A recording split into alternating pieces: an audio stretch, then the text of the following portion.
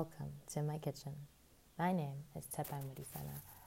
I hold a WSET Level 2 certificate and Advanced Brandy certificate from the Cape Wine Academy. In 2016, I was awarded the Veritas Young Wine Writer of the Year Award. I've written for many publications and edited one or two in my time. I hold an interest in many topics and many things, including construction, if you can imagine.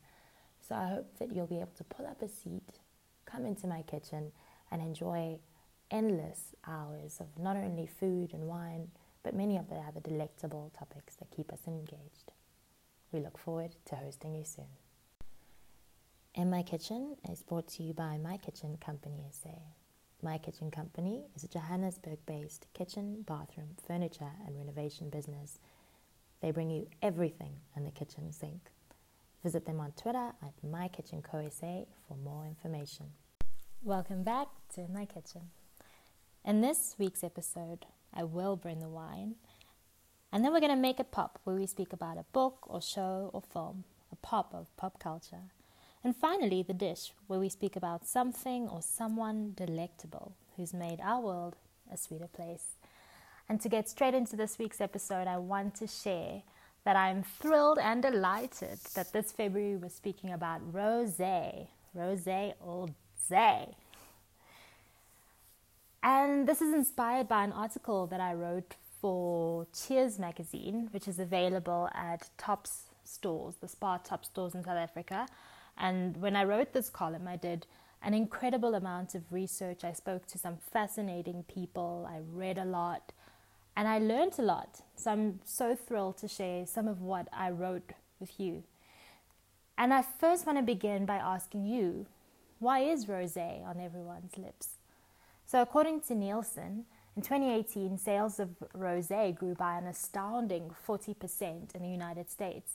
And although the rosé wine category is rising in popularity, pink wine has existed for centuries.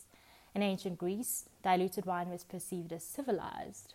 These wines were generally field blends of crushed red and white grapes. According to Gildstorm, in the 6th century BC, vines were brought from Greece to an area that is now known as Marseille in the south of France. And later, when the Romans arrived in Provence, word of the pink wine in Massalia or Marseille had already reached them and traveled through their Mediterranean trade routes. And so tonight, I'm drinking something pink, inspired by this topic, and I'll have a little sip of it now. In South Africa, not Marseille, sadly. But over time, in regions like Provence, the maceration method has become popular in the production of rosé. The method of blending red and white wine, so the blending method to make rosé, is popular in the production of celebrated champagnes, for example, Champagne Lanson. And if you remember, we spoke about Champagne Lanson rosé in our champagne episode, which produced one of the world's first rosé champagnes. The Sanyai blend or blend method is popular in Napa and California. In 1869, the first white Zinfandel wine was made at El Penal Winery in Lodi, California. This was considered the genesis of pink wine in the United States. However, this pink wine made from red grapes caused more of a stir than a splash. It was not until the 21st century that Americans truly began to embrace the popularity of pink wine. In 2014, business publications reported on the Great Hamptons Rosé Shortage of 2014. It was called a bull market crisis by CNBC, and the horror of a less rosy Labor Day holiday in the Hamptons caused rife panic. The market revealed how perfectly Long Island speeches paired with pink wine, a fact that many sommeliers had undermined to their detriment. The rosé culture in the Hamptons is across the ocean to South Africa. South African brand Spider Pink wines, we love Spider Pink, Rubby, Spider Pig, is responsible for the onion peel-colored rosé. And while the label is playful, the rosé is serious. It is a blend comprised of 60% Colombard, 40% Cinsault. In 2018, the classic Provençal-style dry wine celebrates bromance, lady bromance, or even nomance. From Long Island to South Africa, the Provençal-style romanced rosé drinkers. In South Africa, brands such as Laborie and Holdemans have embraced the Provençal style of rosé. A few years ago, I had a beautiful lunch at Marble with Gerard Holden, who's Holdemans proprietor. And he described the pleasure of enjoying their Provençal-style rosé while basking in the green hills at their property in Provence. However, their Franschhoek property created a subsequent Provençal dry blend named Hero Rosé, named after the proprietor's daughter. In 2019, the Hero blend was comprised of 77% Grenache grapes and 23% Cinsault. Red grapes, Grenache and Cinsault, are among the red grapes that are used in the production of rosé worldwide. According to the AAWE Journal of Wine Economics worldwide, red varietals are often mentioned on wine labels for their role in the production of rosé wine, while Weizenfandel, which we mentioned earlier, is responsible for 40% of the world's rosé. Red grapes comprise 46%. Other grapes are responsible for the remainder. Bodibe Sibolai, the chief wine lover at African Culinary Library and founder of Bodibe Wines, co-signs the Provençal style of red wine. Bodibe told me they are usually light, crisp and refreshing on the palate, a classic vin de soif. And besides the Provençal style, Bodibe says rosé owes its popularity to the sparkling wine category. Through the introduction of brut rosés, the market has become increasingly comfortable with dry style rosé. Added to that, winemakers are becoming comfortable with making refreshing wines. This is further spurred on by price point. In addition, nothing complements a South African Valentine's Day or Spring Day better than rosé. I didn't mean to rhyme. I'm glad it did though. The color of the wine is simply elegant, vibrant, and inviting, Bodibe said.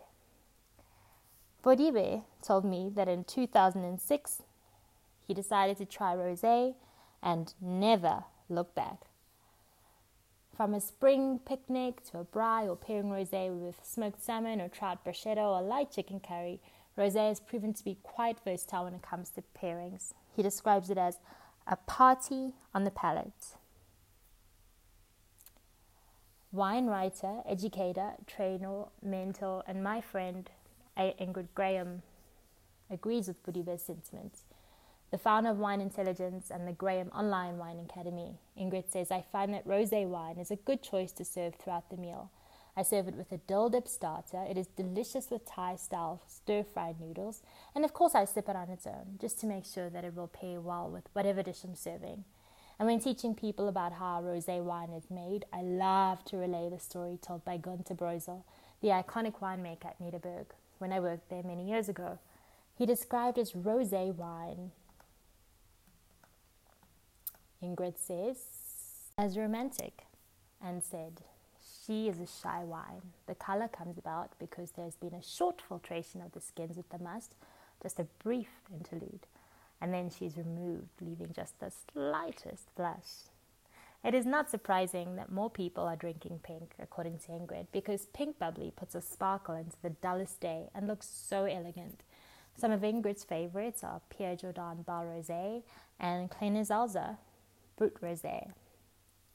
Dumi Akinsola, wine concierge, distributor and founder of Isivini, hosted an annual rosé garden event in December 2019.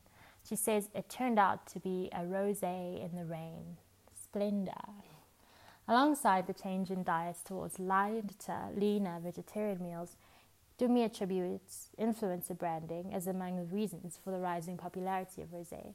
She says almost all the Côte de Provence wines made along France's Mediterranean are for rosés. For millennials, the pale pink hue is considered highly Instagrammable.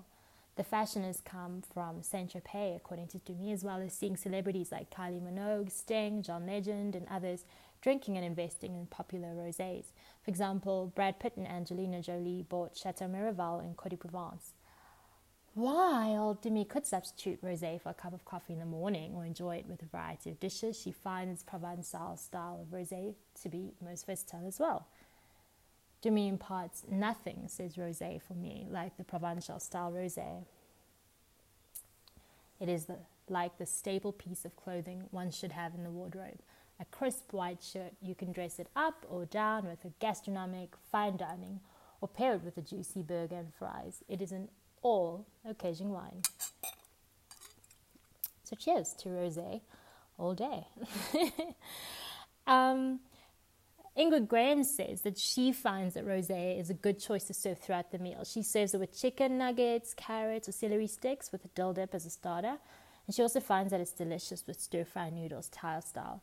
And of course, she sips it on its own just to make sure that it pairs well with whatever dish she's serving. If you want to learn more about wine intelligence, or if you want to connect further with Ingrid Graham, email Ingrid at thegrahamonlineacademy.co.com or Ingrid at wineintelligence.co.za. Thank you so much for staying with me. I wanted to share a couple of really special rosés that I've enjoyed throughout the years. I remember we spoke at length about the 2020 rosés that I enjoyed. But I thought that besides the fabulous Champagne Lanson, because we did speak about sparkling rosés, I should also introduce you to a couple of really great rosés. So firstly, the Lausanne Canamera Rosé from Robertson. I tasted the 2017, which was a Chilean varietal, and it has a bit of spice. It was quite spicy, I found, even on the palate. And it was a salmon-coloured wonder made by a woman winemaker. So it was a true triumph for me. I also really enjoyed the Holdenmans 2018 Rosé blend. And this wine reminded its proprietor of the rolling hills of Provence. I did speak to you about Jared Holden a little earlier. It has a bit of jasmine and stone fruit as well as vanilla on the nose, and it truly does transport you to those gorgeous rolling hills. It is comprised of 42% Grenache, 34% Syrah, 12% Cinsault, 8% Cabernet Sauvignon, and 4% Cabernet Franc, more of the red grapes that we were describing earlier. And you honestly could embody the spirit with which it was crafted and enjoy #rosé all day. One of the other great rosés that I enjoyed was actually from France, the Chateau de Pibernon Pandol Rosé. This wine will always represent generosity to me. It is comprised of Cinsault and Mourvedre, and it exhibits citrus and red fruit aromas. My friend was gifted this wine at a private cellar tasting at a new friend's home. It was a really special night. The most extraordinary man invited us to his cellar, and he took us in and he showed us around all the fabulous wines, and he asked us a very interesting question. He said, what would your last meal be, and what wine would you pair it with? And my friend, I think she said avo on toast or peanut butter and jam on toast, and he gave her this gorgeous rosé as a gift. It is available in South Africa via Great Domains. At that point, it was about 375 Rand. And out of the kindness of her heart, she shared this Provençal powerhouse with us over dinner at her home. It was the best of the year that was. It was clean, it had clarity, and it had great depth. So I'm a huge fan of rosé, as we know.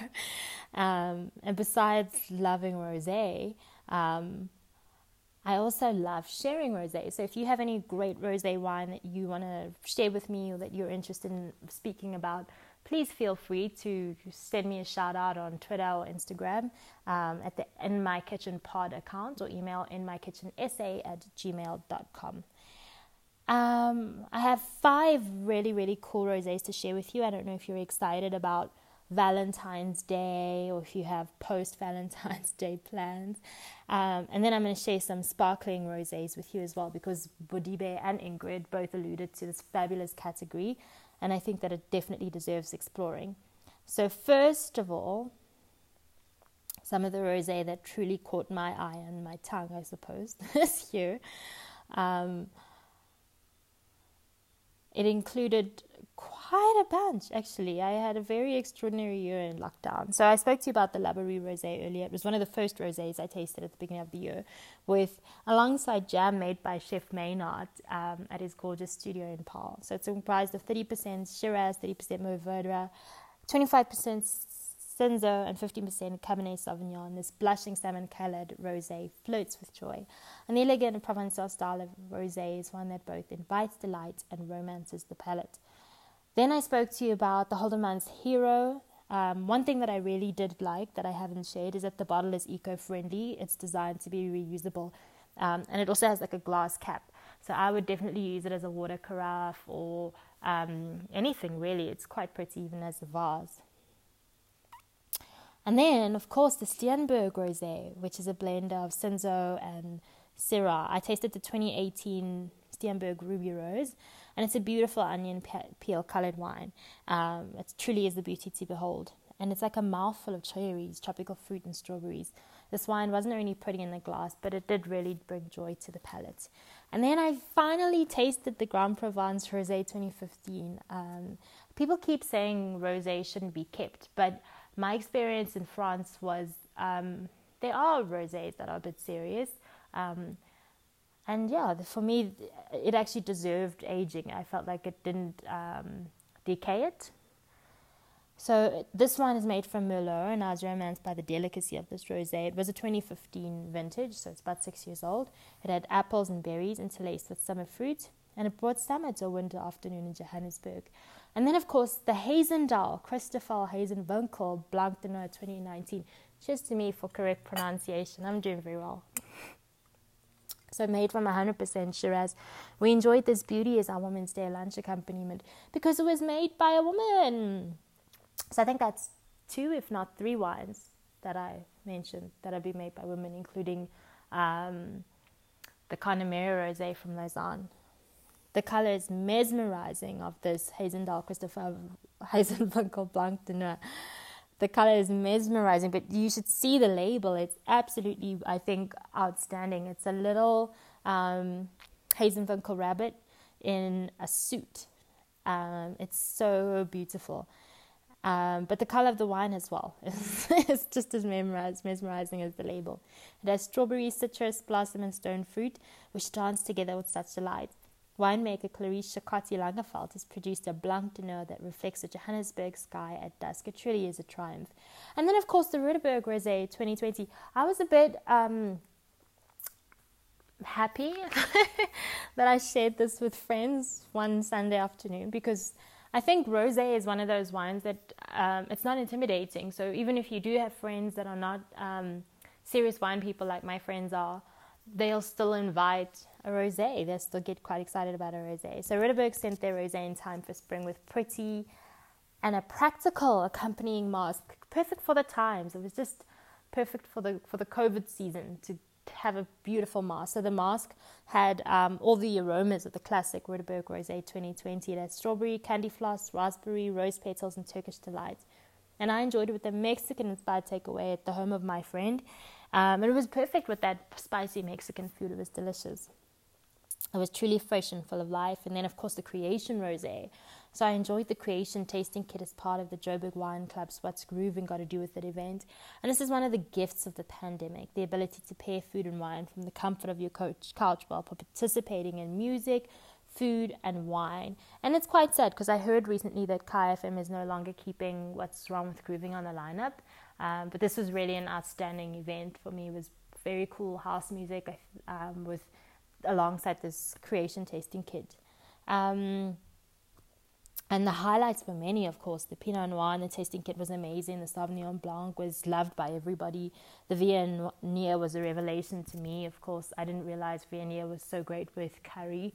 Now I'm that girl that every time we have Thai, I'm like, let me get that Viognier together. But the rosé had a rose and cardamom mist, and I love that smell. I used to spray it quite often around the house, and then I realized how beautiful the smell was.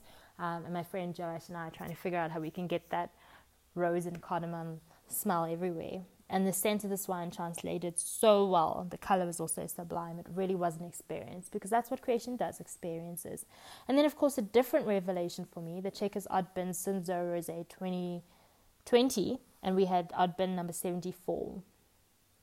So I took part in the 50th anniversary of the Checkers Odd Bins tasting online, again, another virtual event, but this time a cheese and wine pairing. So we tasted the 2014 Merlot, which showed promise, and the Sauvignon Blanc was sublime, but the rosé was delicious. But the troubling thing about odd bins, if you're aware with the odd bins, is that you're not guaranteed to get the same bin number again. But I suppose that's also the joy of the experience. With the beautiful summer fruits, strawberries, and citrus, it paired with an exquisite selection of cheeses from Checkers. But the Odd Bin was a true treasure for me. So that was Odd Bin 74, the Cinsault Rosé. And then, of course, the Babylon's Terran Mourvèdre Rosé. So when they first arrived, I was very intimidated because they were so pretty. And then we opened it on a beautiful Sunday afternoon with family. And it was made even prettier by a beautiful summer afternoon in Johannesburg. It really was spring in a glass. So this wine actually arrived in time to commemorate Garden Day on the 11th of October. So they imparted from Babylon's Turin that the past few months have left us all with a renewed appreciation for the simple pleasures in life. Strolling outside, awaiting a sunset with a glass of wine in hand. Absolutely is my response. And then, of course, the De Wetsoff Lilia Rosé 2020. It was released in collaboration with the Innovation for the Blind in Worcester. And De Wetsoff Lilia Rosé 2020 arrived in a sensational basket. It reminded me of a story Johan de Wet once told of how he had proposed to his wife by loading a picnic onto a bike, possibly four-wheeler, I can't remember, and then heading up a mountain. But the color of this rosé is the color of the sky when your heart is swollen with love. It's really beautiful. And I think that the story of having that collaboration with Innovation for the Blind in Worcester is also just so important because it's just the most beautiful tactile basket. And if I'm not incorrect, I think I was listening to a radio show the other day and somebody was speaking about how much the pandemic has really changed the life of the differently abled, things that you're already complaining about the inconvenience of, things like having to sanitize, if you don't have your sight, for example, which of course they do need to sanitize. We haven't taken into account things like social distancing, where they would maybe have to be walking close to their helper or the person who's assisting them to feel their way around a store or collect items, and we're so quick to say, oh no, you need to keep that 1.5 meter distance. So we're continuing to think of them. And then other things, I think, like, we were like, oh, what an inconvenience, I have to be home before curfew. If you consider, people who cannot see, for example, the lady on the radio was saying how, having to call an Uber before curfew is even that much harder when you can't see, because now they've all run out. So definitely really proud of this collaboration between Robertson and Innovation for the Blind. It's truly moving, and it makes you think about how many ways we should start to integrate our lives to make more possible for the differently abled. And then, of course, the Lawrence for the River Garden Rosé 2017. It was actually my last wine for 2020, which I shared with my grandmother, and I wanted to hold on to those strawberry and stone fruit flavors. It was sublime. It was made from 100% Mourvedre, and it is the most aromatic and romantic dream. And you should see how the sky blushes when this wine emerges. And then, of course, I wanted to share a couple of sparkling wines with you that are in the rosé category, because Bodibe is completely right that this is a style, I think, that introduces many people to the category, and also introduces many people to wine. So I will start with the Natita 2016, the Grand Matriarch. It is a rich jewel-tone Cap Classique comprised of Pinot Noir produced by winemaker Danny Kilde at Natita. And as the welcome drink to lunch with the winemaker at Van der Linde and Linden, I could have joyfully sat at the restaurant all afternoon and marveled at the color alone. It's like a ruby color. It's so beautiful. And it is a true beauty that reveals the potential of Durbanville's Pinot Noir. And then, of course, a rosé bubbly that we tend to revisit very often in this household, the Steenberg Pinot Noir MCC Brut Non-Vintage. It is a beautiful salmon pink Cap Classique made from Pinot Noir, with strawberries bursting from mousse-like bubbles. This was one of my favorite invitations to toast a Cap Classique last year. And then, of course, the Krona Vintage Rosé Cuvée Brut 2018 MCC. It was a toast to fresh life and hope. And I loved this wine because it had an almost saline quality to it. It was a big surprise, but a delicious one. And then a pink bubbly that really encapsulates my favorite month of the year and my favorite holiday, Valentine's Day.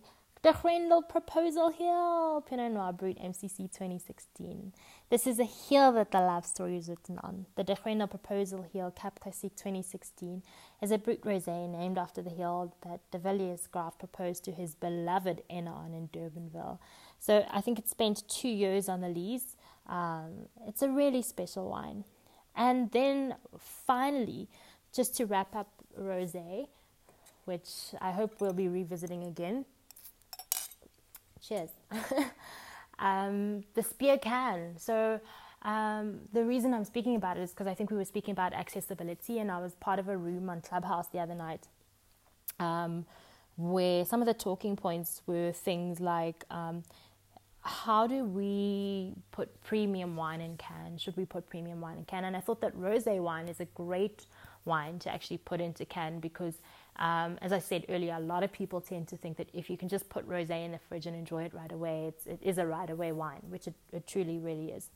But I thought of the spear can because it was so versatile as well. We had it in a slushy, I think, and also it was delicious all afternoon long and a beautiful afternoon in Joburg. So I hope that you enjoyed this gorgeous foray into rosé. I rhymed again. And I wanted to introduce you to more of this beautiful city while we speak about this gorgeous rosé that is so special on afternoons in Joburg. So I recently had the opportunity to visit Black Brick, a new development in Sandton. So the building was bought in 2018 and it used to be old SAB offices. It is comprised of over 150 rooms, which also the building also houses apartments which are of a similar design and can be used of short stay. So it's a very versatile building. It has the ability to switch markets, to switch to the demands of the market, because obviously, as we know at the moment, there's been this exodus of big business from the Sandton CBD. So I think in the future, these apartments are definitely obviously going to rise in value. But the hotel stays, I think, are also going to be really valuable because there's several things that make it a really accessible and cool building besides its proximity to Sandton City post-pandemic and to the Sandton CBD and things like the Gautrain. Accessibility is everything, as we know. They've also got things like a mini station, and downstairs they have a restaurant, Sol Savlaki, which we love and adore, and different amenities within the building as well. But the mini station pretty much works like Uber. It's the same price, and you get a code on your phone and you're able to use it for a certain amount of time. And I think that sort of convenience is what's going to drive people to models like Black Brick. As we do know, your girl studied property, so when I say things like convergence model, just slow me down a little. So the residents can also be members of a club where you are able to access their facilities as well as the network of buildings that they plan to have in future. At the moment, they've just started working on the development in Cape Town. And across the road, they've also started working on a building in an Art Deco style building with 288 apartments. That's also going to have a conference facility. So besides Cape Town, future locations include Los Angeles and Portugal. So it gives you that opportunity to travel seamlessly between cities. And what Black Brick essentially is a vertical village in the city with 2 restaurants, a mini station that are power steering based minis. They're app based. It gives you that ability to say, okay, I don't need to own a car, I can rent a bicycle, I can have a picnic area, I can either meet with friends here at the restaurant downstairs or in the cinema room or library or any of the other facilities. But one thing I really liked is it reminded me of the hotel I stayed in Washington, D.C. a little bit because of the shape and style of the room. It's no longer that old hotel room. You have a little bit of a suite amenity where you can have guests come into your mini kitchen or sit on your mini lounge seat. And I think that if you are doing a short or mini stay for Joburg, which when you speak about that location, it's like ideal. When you're doing that short business stay in the city of Joburg, you can have 1 or 2 friends come over, visit you in your room for a quick drink, a glass of wine, and then come downstairs and have a soft Sol Savlaki style meal. So the Black Brick Square is where members, residents, owners of units, external members, access to facilities can all have discounts across the network. So the idea is to accelerate people's lives because these are obviously ideally business-minded people. The owner, Morris, was saying something like there's always something to accelerate you as a young working professional, whether that's having access to these amenities like boardrooms or having access to the network of other entrepreneurs who are like-minded. He says that they're very focused on work, and his inspiration came out of frustration. He himself is an entrepreneur who was thinking something like this should exist, an environment that nurtures you, cradles you, even if you're not from a network, where you come as 1 and you leave as 3. So he was also saying that the building was rezoned into a mixed-use residential building from an office building. And if you look across from the rooftop, you can actually see the other SAB office. So they were funded by the Setso Property Development Fund, which is a level 1 BE company. So although Setso made the funding possible, Blackbrick made the idea possible. They have other amenities like a meditation garden. You can hustle for your muscle in the gym. You have penthouses, which are 2-story with a huge closet. I'm not even kidding. The closets are massive. Unfortunately, they don't have baths. That was the drawback for me. I was like, and somebody was saying something about how you need to save water. And I thought, bathing is not an everyday thing. For me, it's an actual luxury, like having to take a bath. But I think I would be a bit sad if I didn't have a bath as an option. But anyway, the target market loves it because this place is always packed. They are booked out very often. For a place that started in November, they're doing very well. There's also a dining room downstairs with a 20-seater table. There's also a small studio. So it's lovely. And the rooftop was amazing. When we arrived on the rooftop, they were playing Don't Take Your Love Away, a fabulous song. So there's life. There's life in the city. If you wear your mask, protect the city, keep it safe. But I don't want to tell you everything about Blackbrick. I think that the people who should share more are the wonderful people that invited us. Listen in as I speak to Laurice Tate-Buntman, editor of Johannesburg in Your Pocket, as well as Njabulo, the hotel general manager of Blackbrick. So we are at Blackbrick. I'm with Njabulo, the general manager of the hotel, and with Laurice, who, if you ever come across Joburg in Your Pocket, you will know her. Her lovely, sparkling spirit is following us, and it's what brought us here today. So just to back up, Laurice told me a very interesting story. So the current building that we're in was the old SAB building, but you were saying the building across is a heritage building. No, the building across is a building that will also be a second version of Blackbrick. It'll be phase 2. And it was a heritage building before. It wasn't heritage building. No, it was actually not offices. That. Yes, that was offices. Well. So we're in Sandton Central, and everything is like steel and glass, but we're in literally a black brick building as I look up. So can you tell us a little bit about the hotel and how it runs? Alright, so the whole building is mixed-use property. You've got apartments, you've got a hotel, and you've got workspaces. So the whole point of Blackbrick is to try and create a place where people can not just come and stay, but be able to grow mentally and spiritually, and be able to do more with themselves. So you find that in the 74 hotel rooms, they can stay over and make use of the spaces around them, like the workspaces and the boardrooms. Okay. And we also have a gym. And then the minis.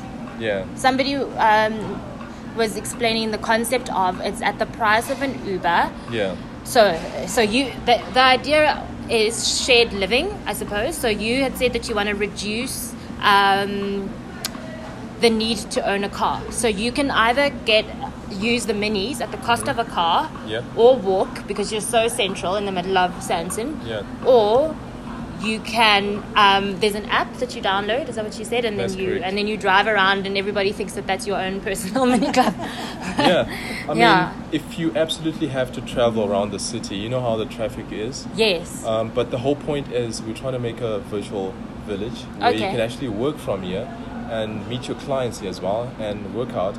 But if you really need to travel, then you can download the app. We have a partnership with Mini for the electric minis, where you can just load your credit card and your details, you check the vehicle, and you use the app to actually unlock the car and drive it as well. So you had said that the whole point of the living space is to accelerate people's lives. So there are things like a boardroom, a cinema room, a lounge. So Laurice and I were speaking about the dining room. And she was saying it's a lovely space to host things like wine tastings, and I actually was saying that for me, if I was living here, you said there's 1-bedroom studio apartments, 2-bedroom, or a penthouse. Some of those can be quite cramped. Whereas if you were in the dining room, you would be able to host 20 people. It's got a Yeah. gorgeous bar. It's a long, full bar. I saw it has a coffee machine, fridge, everything. And then you said there was a pool room at some point as well, or a pool in the dining room. Yeah, there is a pool in the pool dining table. lounge. Yeah, so I mean, the whole point of that is, you know, you don't want people in your space, so you can make use of any of the other space around, like the dining lounge, like you said. Oh, okay. And just host your people in there Okay. for a few hours. Obviously, respecting that, you know, other people make use of the space and leave it as is, as you found it. And you can also make use of the cinema as well. Okay.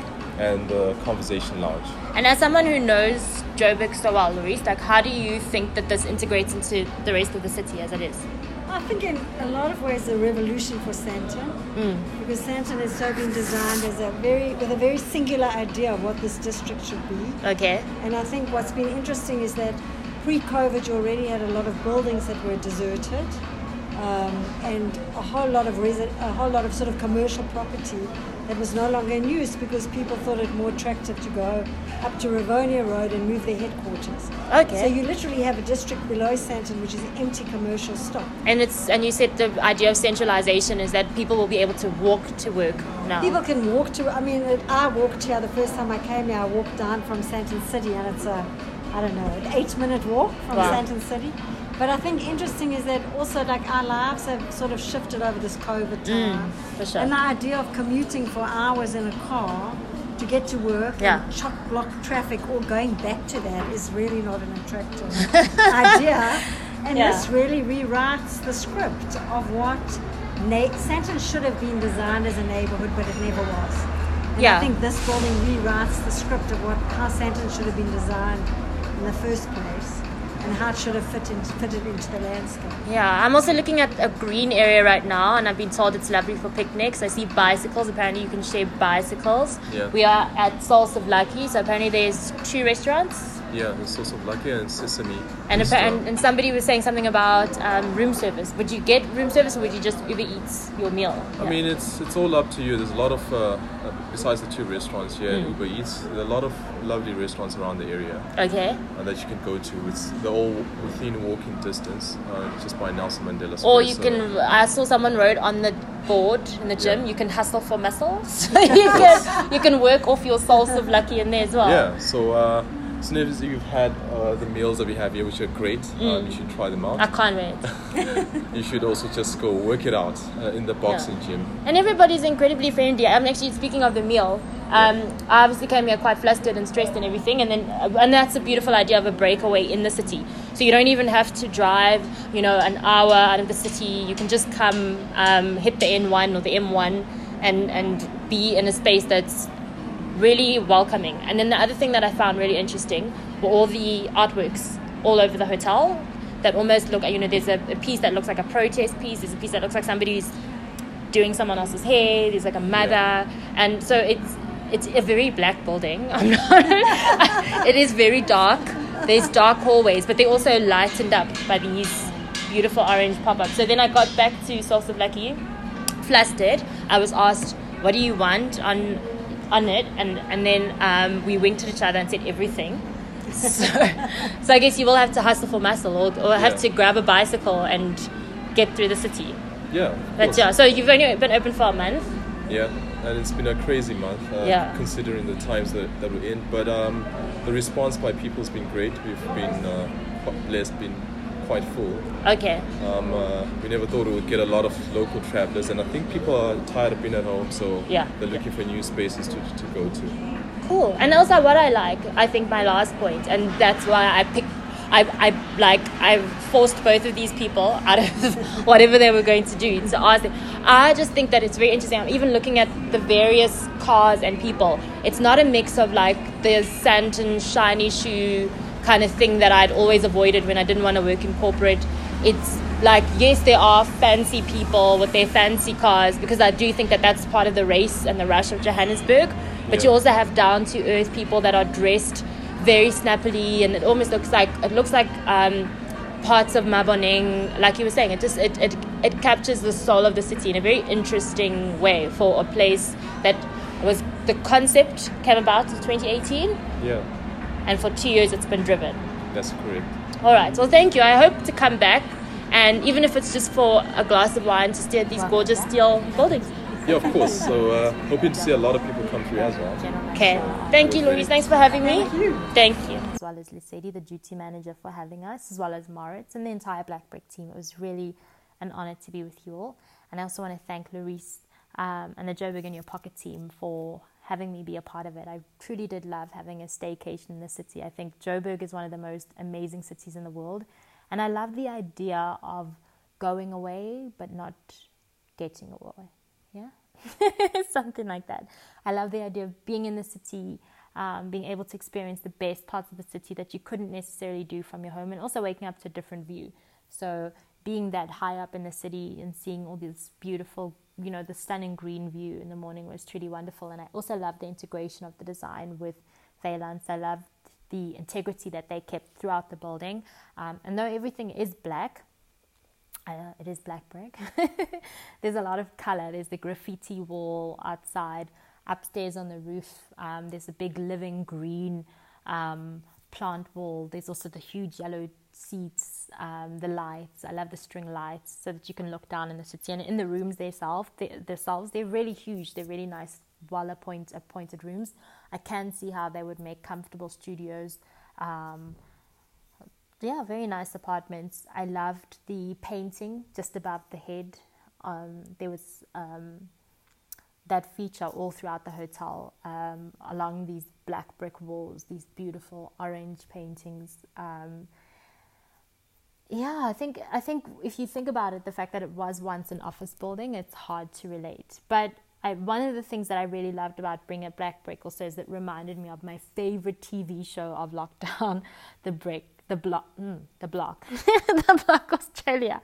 So we first watched The Block Australia 2017, and obviously it blew me away because I studied property, and I kept thinking, and I even did say to Moritz that you have these ideas that I want to create livable buildings. I want to create places that people can work in, live in, be close to the amenities that really matter to them. And it's amazing to see that sort of thing really happen. So it was really wonderful. But back to The Block in Australia, Melbourne, Australia. So one of the things I really loved about it, besides the obvious, the love of construction, it first started out, the 2017, as 5 buildings on the same street, and each couple got a different building. And then you had the foreman, as well as Scotty Ken.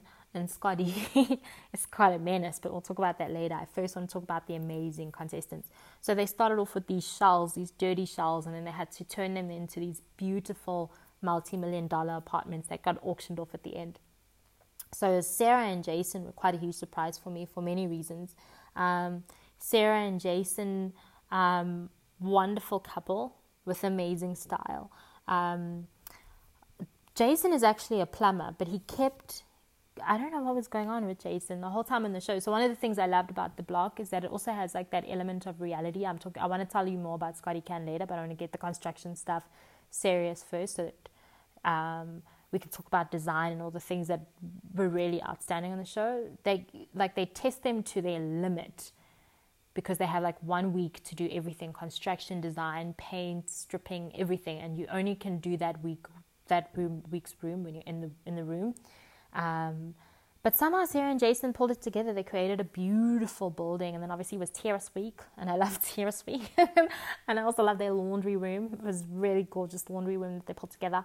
And then Hannah and Clint had no construction experience whatsoever, but they had a gorgeous study. Just these colors that I just seem to love, like these mustard sofas, a plush carpet. But it's all those little things where you realize that experience really matters, because like things like their dining room, it felt really weird. Like the window is almost half cut off in the lounge, but other than that, design elements are all perfect. One of the things they got really right was the master bedroom with that beautiful wallpaper. I love their kitchen because it had one fridge, and that's something I really loved. And then obviously the star couples of the show, Georgia and Ronnie, who have impeccable taste. Georgia has an amazing taste. So she was the designer or decorator, and then Ronnie was the construction guy. So they worked together as a team, but every now and again Ronnie got the man flu, and then things fell apart. But one of the things that made their building the most controversial is that they also decided to paint it black. So speaking of black brick, they also decided to paint it black. So while the other 4 buildings on the street had sort of like this grey colour, I think that it did sort of stick out like a broken tooth, and then it actually lost them value. So it just reminded you of all those little things that can either enhance or decrease value. But the reason I keep going back to the kitchens and the bathrooms is because one of the things that they kept reminding us of, these are designs. You can always take your dining room suite, or you can take your sofa out of someone's house. But a kitchen is a lot of work, and a bathroom is a lot of work. So kitchens and bathrooms really did sell houses. And Ronnie and George's kitchen was fabulous. It was really beautiful. And their hallway was hallway week, and their hallway was amazing, the passage. But their spare bedroom was exquisite. They also put a ensuite bathroom in the spare bedroom. And then there was one of my favorite couples. I think this season I loved everybody. Sticks and Wombat. So 2 guys, 2 best friends doing this so they could raise money for their babies. Good dads. Their bathroom was really luxurious and gorgeous. It had beautiful grey tones. And obviously they're really good carpenters, Sticks and Wombat. So they did a really great job with carpentry. But the problem was the pool week, the garden week was really stressful, because I think that they had a beautiful house. For me, again, like I'm saying, people kept saying, oh, you don't put so many throws on a bed or whatever. But I just kept thinking, like, you'll remove that. Like, I'll buy my own linen. But if the construction and the finishing is perfect, which Sticks and Wombats was, then it's a win. Their kitchen was also grayscale, very interesting, scaled back in their hallway. And then obviously the winning house was Josh and Elise. So if you're fans of the block, you'll know that Josh and Elise recently got engaged, and they're also about to have a baby. So it's very exciting. It really is. Like, you become their family over the many, many weeks, because Scotty Cannon and them really do stretch this thing out. The many, many weeks of lockdown that we watched the show. They had a beautiful kitchen as well. Like, it just felt like just right. As I'm saying, with the texture as well, even everything was just so well thought out. They had a beautiful bathroom, very, very sexy large tub, their bedroom. And then one of the things that for me really sold their house was the studio. So they had to build a studio, like a room above the garage, basically. And they turned it into like a home office, which I thought was just like so well thought out. It was just ideal. It was just really perfect. It was just one of those things where you're just like, exactly what you needed. So I loved that season of the block. And then the next season obviously was the 2018 season. So, my favorites, Shelley Craft and Scotty Cam were there, and then the foreman Keith and Dan were back, as well as the judges Neil Whitaker, Shayna Blaze, Darren Palmer, all back. Wonderful families. Everybody truly understood design and style. But, gosh, how do I say this? This season tested me. It tested me emotionally, because I think this is the season that they realized that if they can keep 20 plus episodes going of this reality show, it can be like halfway between a Real Housewives of Australia meets like a construction show. Because I would be, like one of those design shows on TLC, with like flipping houses or whatever. So it's pretty much that. So there were 5 couples in this season again. Sarah and Hayden, Kerry and Spence, Courtney and Hans, Bianca and Carla, Norma and Jess. So Sarah and Hayden. Hayden does work in construction. And Sarah is Sarah. She's a flight attendant. And then Kerry and Spence, they're the most fabulous. They have they live in wine country in Australia, and Spence is like a property developer for like high-end buildings, and Kerry is a was I there? Kerry has great style and taste, but she was just my favorite. Like, she was always like, even when she was so sensitive to his feelings. Like, there was one day he wanted to do a Coffit ceiling in the lounge, and it was really stressing him because they kept coming up with these, because the block also has these little challenges. They kept coming up with these challenges, and it kept slowing down his Coffit ceiling process. And I was just like, oh my goodness, like, they were the most loving couple. And I was like, this is what I want to emulate. This is what I want to be. This is my couple goals. Like just being this loving and this in touch with your partner. What a dream. And then Courtney and Hans. So Hans is the pilot and Courtney was also a flight attendant, as well as Norm and Jess. So in the end, obviously they auction off these apartments, because this time it was a block of buildings, not a block on a street. And there was a big upset, I guess, a big surprise, because Sarah and Hayden won the block. And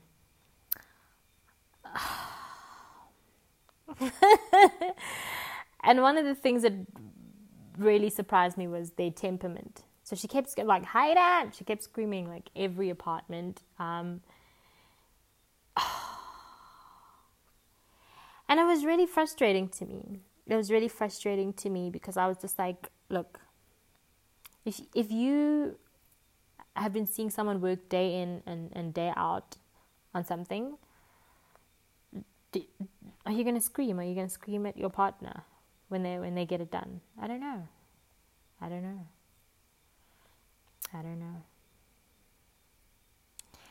Anyway, so it was a big eye-opener for me. Kerry and Spencer's kitchen, I think, got 30 points, 10s across the board from all the judges. Obviously, it had an amazing wine fridge. It also had a butler's pantry, something I realized I can't live without. But my visit to Black Brick and seeing some of the unfinished apartments, for example, we were in a penthouse as it was in construction. It just made me think about how all our personalities can sort of shine through in whatever we design. And yeah, man, I really want to design a house now. So thank you so much for staying with me throughout this episode. This is partly pop of culture. Because I also was in Boulder's kitchen the other day. And I just thought to myself, do you know how exquisite it is that we are living in this time when apparently home renovations have also gone up because people are in their houses and they're trying to make their homes as beautiful as possible. But I think watching this reality show, and some would think like, I mean, there were parts when we were all sitting together and it just felt like, okay, we can fast forward through this with Keith and Dan putting people through unnecessary stress. For example, on the rooftop, one of the couples wanted to put a pool at their penthouse apartment, and the other couple was obviously, well, not couple, the pair of friends was like, absolutely not.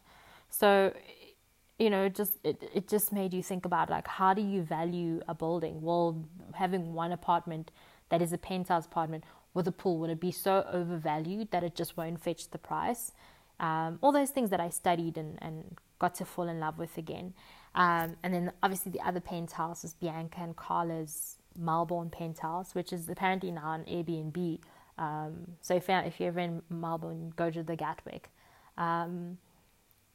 It's a truly cool building. Jess and Norm were the couple with the other penthouse. Jess is a radio show, so Jess Radio is what she would do every couple of days. And Norm is a builder. So there was one episode that was really heartbreaking where he put the fireplace on his head because it was so heavy, and they were desperate to get it put in the right position so that the judges would give them a good price or let them win. And so there were those elements of the show. Bianca and Carla, one of the best contestants, or two of the best contestants ever, Olympic netball stars, so gorgeous and tall.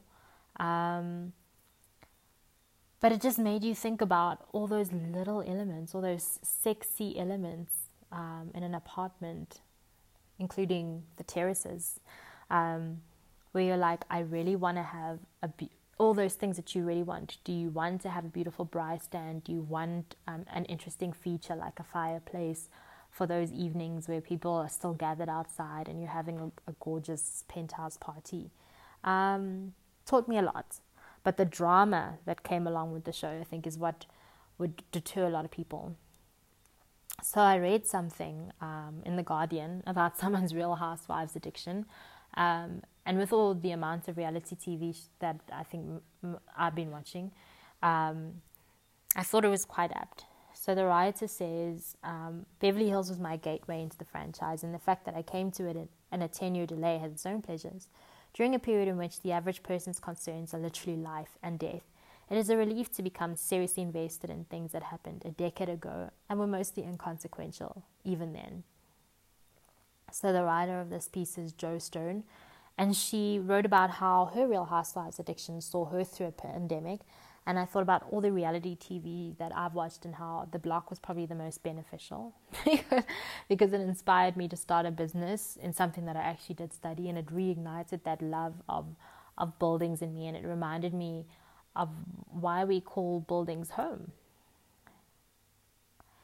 Anyway, so that's just a bit of that. So, we'll do more on the other Real Housewives in another week. But in this pop of culture, I just wanted you to think about your home and how you choose to live. And if you ever need a little bit of inspiration, head down to Black Brick because it truly is very beautiful. So in every episode, I like to dedicate a moment to think of something or someone truly delectable who's made our world a sweeter place. And we call this segment The Dish. And so seeing as this is Black History Month, I first wanted to think of Representative Maxine Waters. And then, of course, I came across an amazing article about Dolly Parton. And then, of course, I came across an amazing tweet about Dolly Parton. And so in this rabbit hole, I just wanted to read you part of what poet Saeed Jones says. It always feels like you're walking to the edge of a cliff the more you openly declare your love for celebrity. But Dolly ain't failed us yet. So Dolly Parton apparently turned down an offer to receive the Presidential Medal of Freedom twice during the Trump administration. So Dolly, as we know, is very good at gushing and smiling, and I think I did make her the dish in a previous episode. But she obviously shies away from the reasons. You know, she says things like she couldn't go because her husband was ill and she couldn't travel because of COVID. And so she's heard that the Biden administration would like to give her the Medal of Freedom. And she's not quite sure she'll accept because she says that she doesn't want it to come across a certain way. Anyway, so I just wanted to thank Dolly for her good heart. You know, Medal of Freedom or no Medal of Freedom, I think that she truly, she's the gift that keeps on giving. So she's an avid philanthropist who has forwarded the cause of literacy through her own organization, Dolly Parton's Imagination Library, as well as helping those in need via the Dollywood Foundation. So although she's penned over 3,000 songs and has 10 Grammy Awards, she still has a heart of gold. She made headlines last year when it was revealed she donated $1 million to help fund coronavirus research at the Vanderbilt University, which helped develop the Moderna vaccine, which is currently being distributed. So Dolly Parton really did save the world. So although the Presidential Medal of Freedom has gone to the likes of Bruce Springsteen, Barbra Streisand, Diana Ross, James Taylor, Bob Dylan, posthumously to Elvis Presley, Dolly Parton hasn't received this honor yet, and she's previously received the National Medal of Arts at the annual Kennedy Center's honors ceremony. So, Dolly Parton, man. I thought that she is truly the dish, because I also saw that she was playing her fingers on her acrylics on a Super Bowl ad 5 to 9 to think of the medical workers, and I'll get to them in a minute. But I just kept thinking, she just keeps giving. So Representative Maxine Waters was given an honor in honor of Black History Month, and I wanted to also name her as one of the recipients of this week's little Medal of Freedom for the dish. She says in her tweets, "I'm always appreciative to be honored for my work and my advocacy. I'm especially appreciative for the honor given to me by the Authors Study Club of Los Angeles for Black History Month. Receiving the Hall of Fame award alongside other trailblazers was incredible. Thank you." So the representative was in Johannesburg in 2019 for the Oliver Tambo Memorial Lecture. She was born in August 1938, and she serves in the House of Representatives. For me, she's a true inspiration because of the words that she spoke to us that day. and also because of how close she seemed to wanting to remain deeply rooted to her conviction. I also loved hearing about how much she did and the goosebumps she gave us. So on the 25th of October in 2019, she opened this incredible lecture and said words like, rather than fight for freedom, today's youth will be free to fight for a truly egalitarian society. And she also spoke about the protests that she was part of to diverse economically in apartheid South Africa. So she also helped us, I think, in many quiet ways. And even at her, even with her great stature, I mean, she was so beautiful. She was wearing a black ball gown to give her lecture. She was dressed in evening wear. She still had so much grace and so much strength. And she said at the lecture, they should not face confrontation, intolerance, or aggression. These are tough times. It is unjustifiable and must be stopped. This behavior must be unlearned. So she spoke about xenophobia as well on the night, as well as her activism against gender-based violence. She said violence against women and children must be unlearned from every corner and every crevice of civilization. And she was kind enough to speak about her presence during President Mandela's inauguration in South Africa. She said, despite these challenges, this is a special time and a special place. South Africa has unlimited potential. So this Black History Month, I wanted to continue to thank the great senator for her amazing work, as she has continued to inspire several generations. So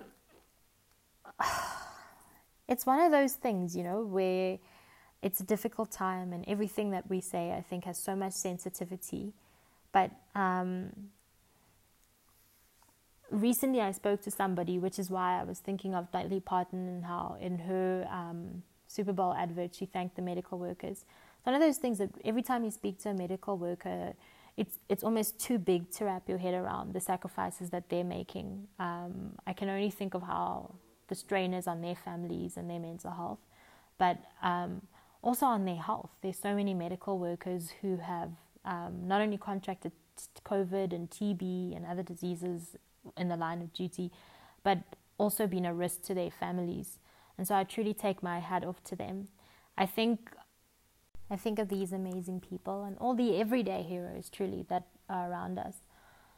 Recently I had the opportunity to speak to a healthcare worker, and she is working in a hospital, and she was describing how in her intern year it was pandemonium with broken bones and all the trauma patients, and how I think COVID has made her more conscious of how precious life is. And there was a poem recently by Amanda Gorman at the inauguration that reminded me that life truly is precious. And so just to finish off the dish, another recipient of my little The Dish Award is poet Amanda Gorman, who told Liam Hess in Vogue magazine about her story. So at 22 years old, Gorman stepped up to her biggest career milestone, delivering an original poem entitled The Hill We Climb to celebrate the inauguration of President Joe Biden as President of the United States. It's an incredible story about how in 2017, Gorman was at the Library of Congress, where she delivered in this place an American lyric, a different poem, and caught the eye of Dr. Jill Biden, who contacted her about writing an original poem for her husband's swearing-in ceremony. And so this hugely intimidating task fell on his 22-year-old shoulders, and she wore this beautiful yellow coat and a red Alice band. The coat, of course, was Miuccia Prada, and it was a gift to her. But there was also an unlikely accessory, which carries a special moving backstory. She wanted to continue the legacy, Oprah Winfrey wanted to continue the legacy of Black women poets like Maya Angelou and Elizabeth Alexander, who spoke at the inaugurations of Bill Clinton in 1993, and Barack Obama in 2009. So Oprah and Amanda wanted to pay tribute to her predecessors. So Oprah, a fan of Gorman's, got in touch. And when Maya Angelou spoke in '93 at Bill Clinton's inauguration, Oprah Winfrey had sent Maya Angelou a Chanel coat and a pair of gloves to wear for the event. So to continue the tradition, she sent Amanda Gorman a pair of gold hoop earrings by Nikos Koulis and a pair of rare origin ring to wear for the big day, which is actually a caged bird. So Amanda says, every time I get a text from Oprah, I fall on the floor. It's the perfect finishing touch to a look that came together with the most immense care and thought. She says, fashion has so much meaning to me, and it's my way to lean into the history that came before me and all the people supporting me. It's a truly gorgeous story. And in this month of love, I hope that you are able to reach out, to be with the ones that you love, or to think of them if you can't travel in these difficult times. Hard relate. And to think of the words of Amanda Gorman in her poem, The Hill We Climb. I'd like to share a few words from that poem with you. This is Amanda Gorman's The Hill We Climb. We will rise from the gold-limbed hills of the west. We will rise from the wind swept up north, east, where our forefathers first realized revolution. We will rise from the lake-rinsed cities of the Midwestern skies. We will rise from the sun-baked south. We will rebuild, reconcile, and recover in every known nook of our nation, and every corner called our country. Our people, diverse and beautiful, will emerge, battered and beautiful. When day comes, we step out of the shade, aflame and unafraid. The new dawn blooms as we free it. For there is always a light, if only we're brave enough to see it. If only we're brave enough to be it.